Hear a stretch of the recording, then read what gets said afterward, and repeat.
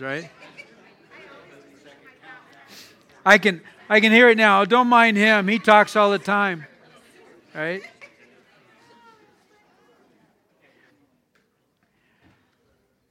So as many of you can tell, we're having a baptism today. We've decided to freeze the sin out of us.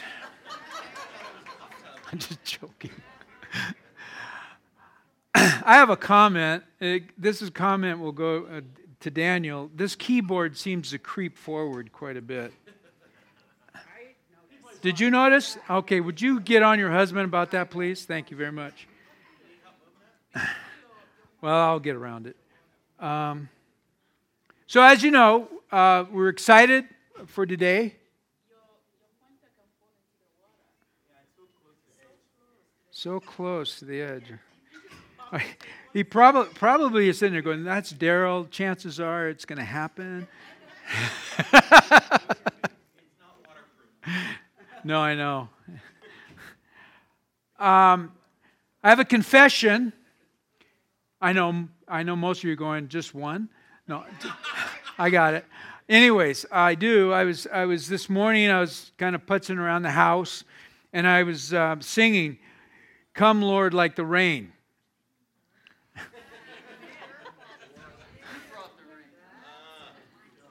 Anyways, you come like the rain. And I have another, just a real quick scripture I want to share with you. It's really a really hot one. And I was kind of meditating on this one this morning. It's Psalm 16:11. It says, "You will show me the path of life. In your presence is the fullness of joy. At your right hand are pleasures forever." Your right hand. It is Jesus' good pleasure to show you and I His path of life. And He's constantly, continually inviting us into that path. He's constantly and continually saying that He is for you and I. You know, He's saying to you, you can be more. You and I can change. Actually, this morning I was having a quick conversation about just your walk with Jesus this morning. And I find it really interesting how we can be disciplined over so many things. We can be disciplined getting through school. We can be disciplined about, growing in our jobs to make more money. We can be disciplined about so many things. And sometimes I wonder, why aren't we as disciplined to cultivating our spiritual life? We get motivated by a lot of stuff. But why is it the cultivating of our spiritual life sometimes kind of wanders? And then when something tragic comes into our lives, we go, "Oh man, I just need Jesus so bad. Jesus, would you help?" And I'll tell you, I've done the same thing. I have been like on the edge of some, things that are going to take place in my life that was not where I wanted to go. And I wasn't even a follower of Christ, but I knew there was a God. And I remember saying, this is when I was a really young man, I remember saying, "If you get me out of this, I promise you I'll change." Have you ever said anything like that? I know you guys did.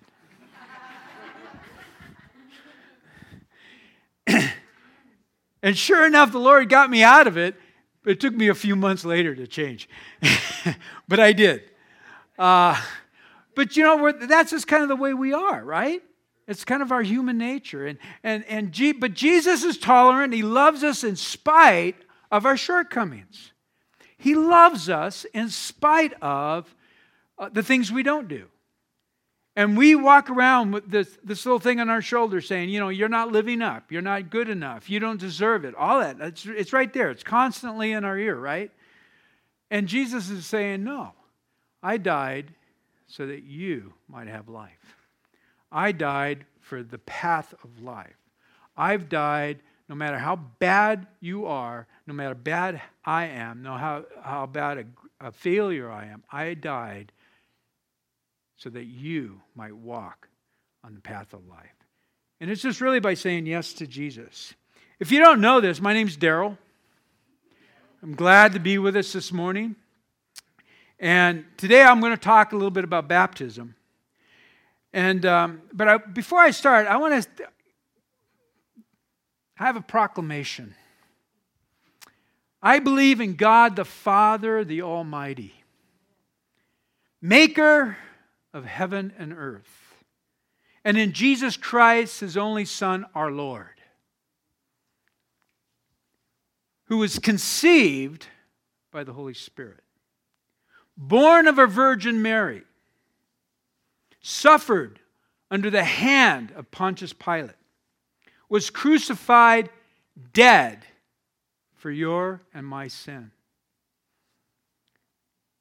He descended into hell, and on the third day He rose as my Lord.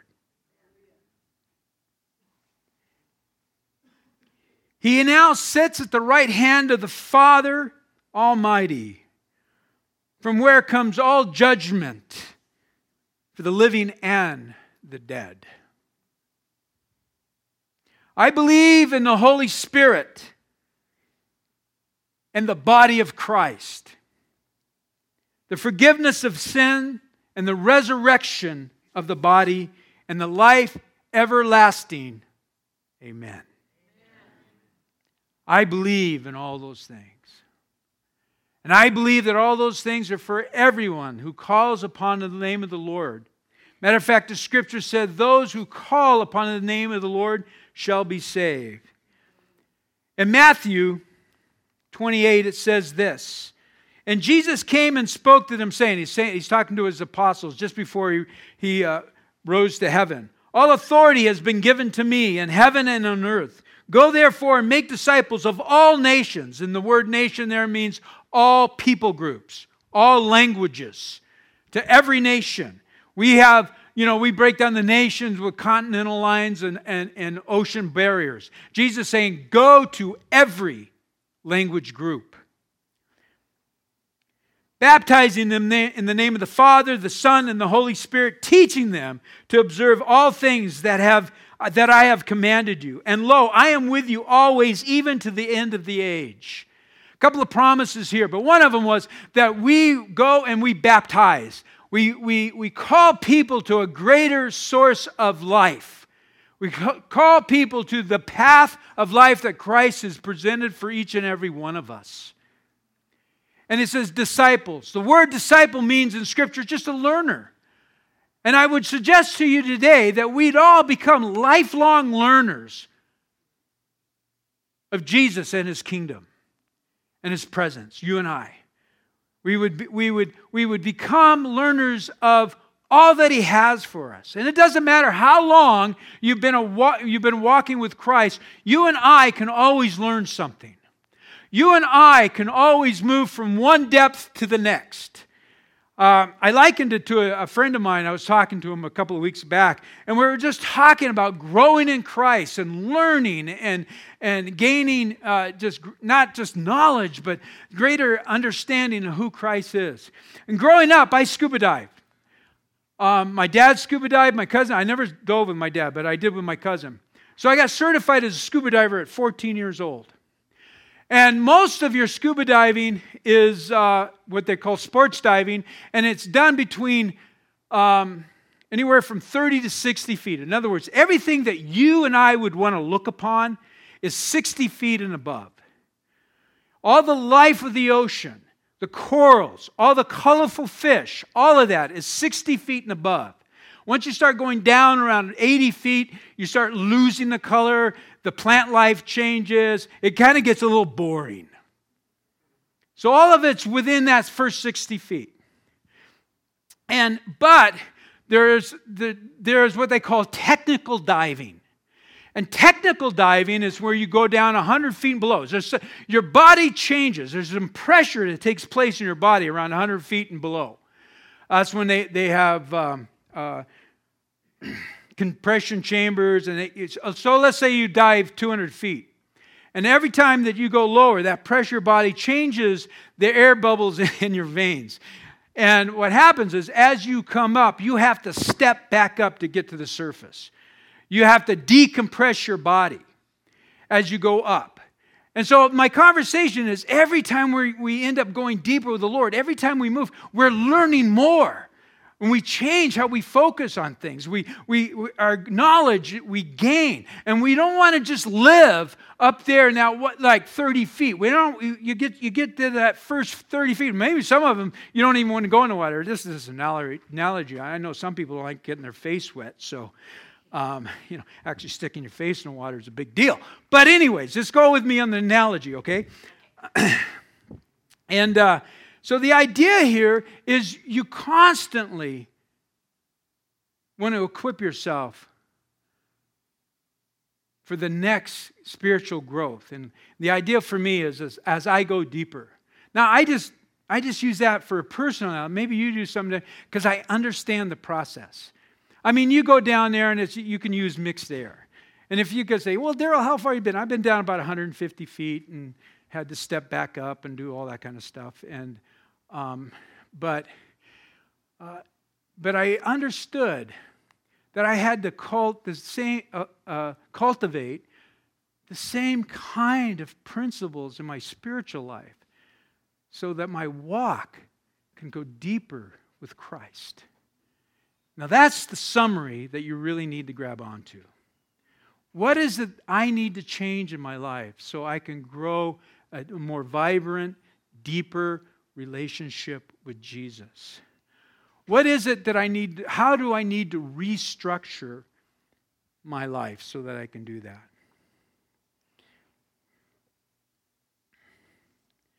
One of the words that are used in Scripture where it talks about the body of Christ is being grafted in.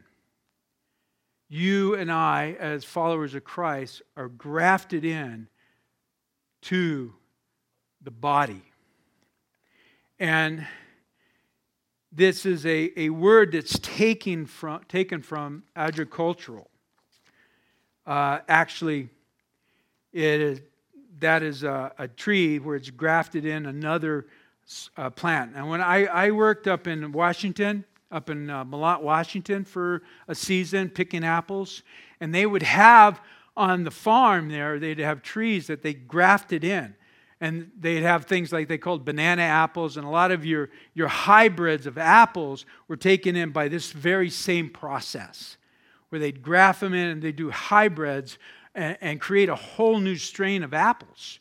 And this is one way that they would do that. And the Scripture says that you and I are grafted in. In Romans 11:17, it says this, but some of those branches from Abraham's tree, thinking of Abraham, it was mentioned this morning. Now, God gave Abraham a covenant, and it said that your descendants will be more than the sand. And so that's really kind of what it's talking about here. That it's talking about the descendants of Abraham, which you and I would be a part of as followers of Christ. Some of the people of Israel have been broken off. And you Gentiles, you Gentiles, meaning non-Jews, who were branches from a wild olive tree. Now, I don't know about you, but I really relate to the fact that I'm a branch of a wild olive tree just because of my upbringing. But we won't live there. Anyways, have been grafted in. In other words, we were estranged. We were set apart. We were not a part of the original. And Paul is sitting here, but you have been grafted in. So now that you also receive the blessing of God has promised Abraham. We receive those same promises that God has given Abraham from the root of God's special olive tree. You are been given all the benefits of being grafted into the original. But you must not brag about being grafted in to replace the branches that were broken off. You are just a branch, not the root. And then you can read John 15 where Jesus says, I am the branch.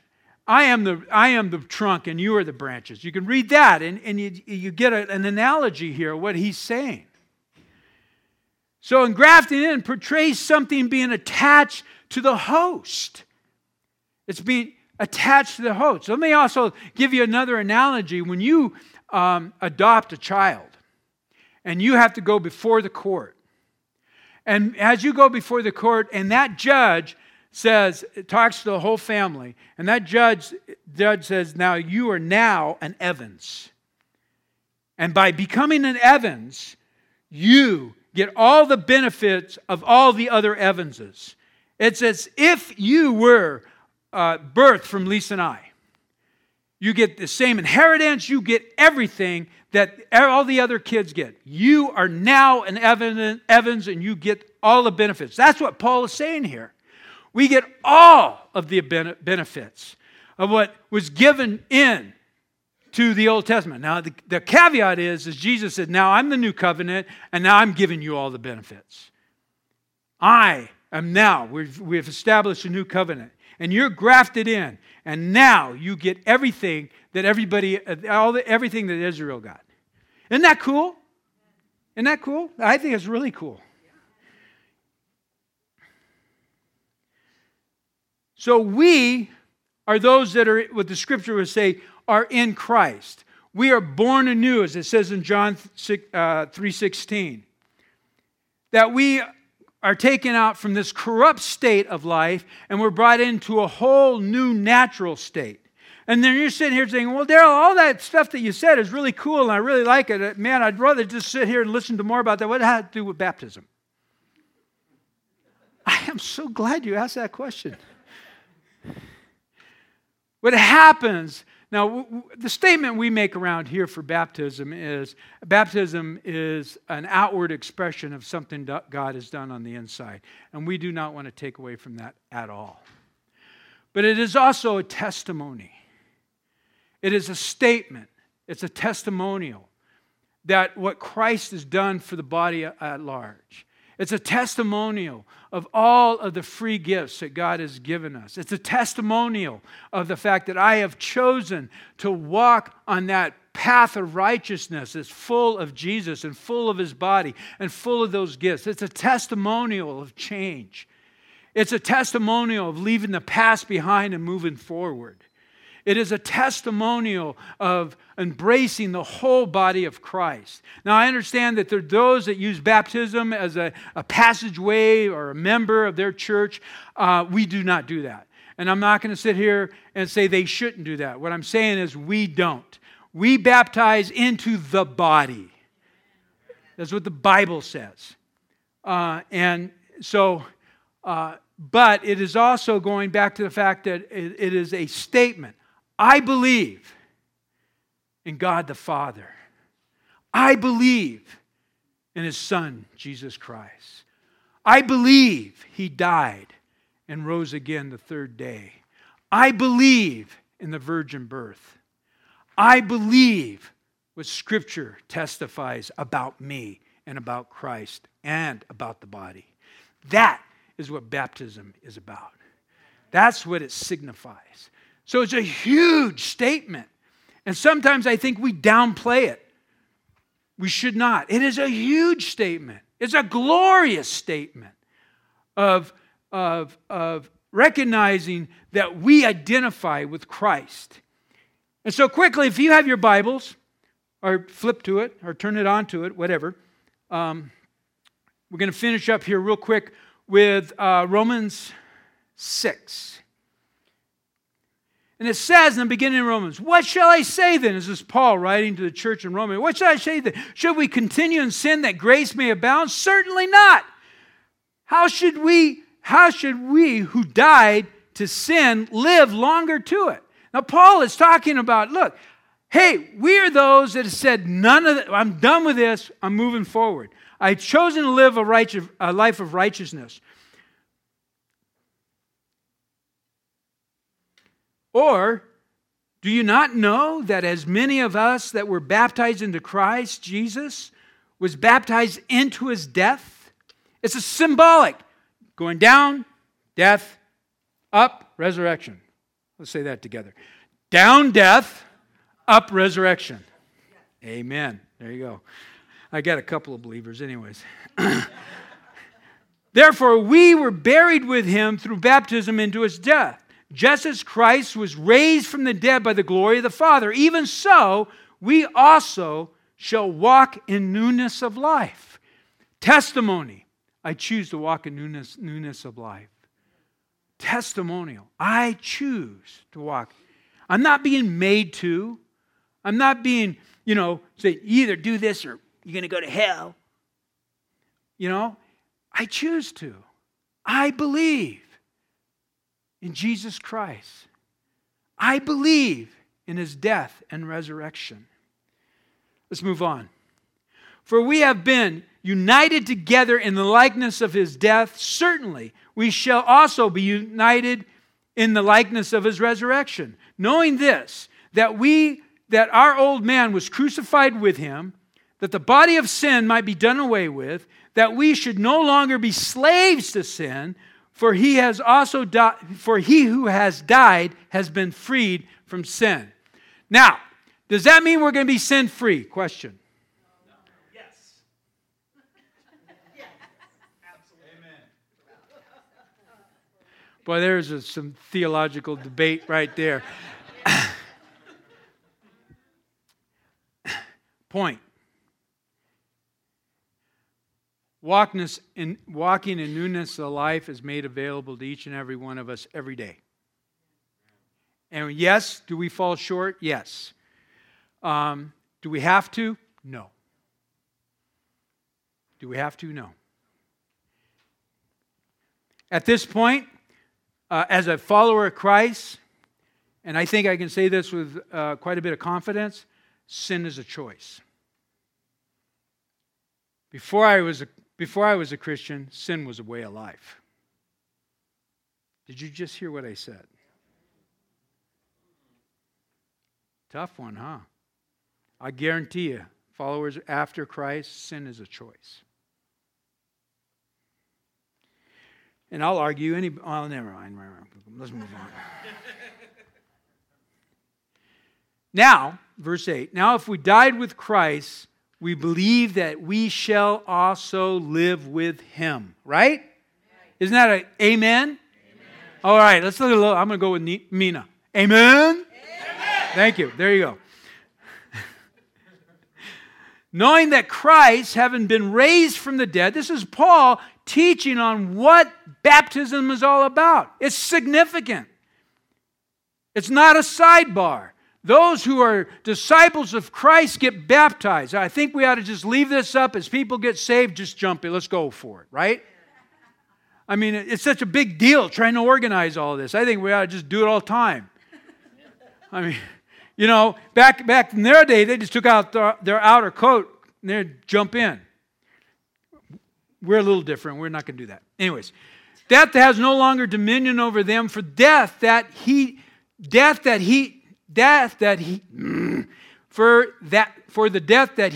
died to sin once and for all. In other words, he's saying He is our perpetuation. He died for us, right? He's not saying that you have to make a way. The way has been made for us.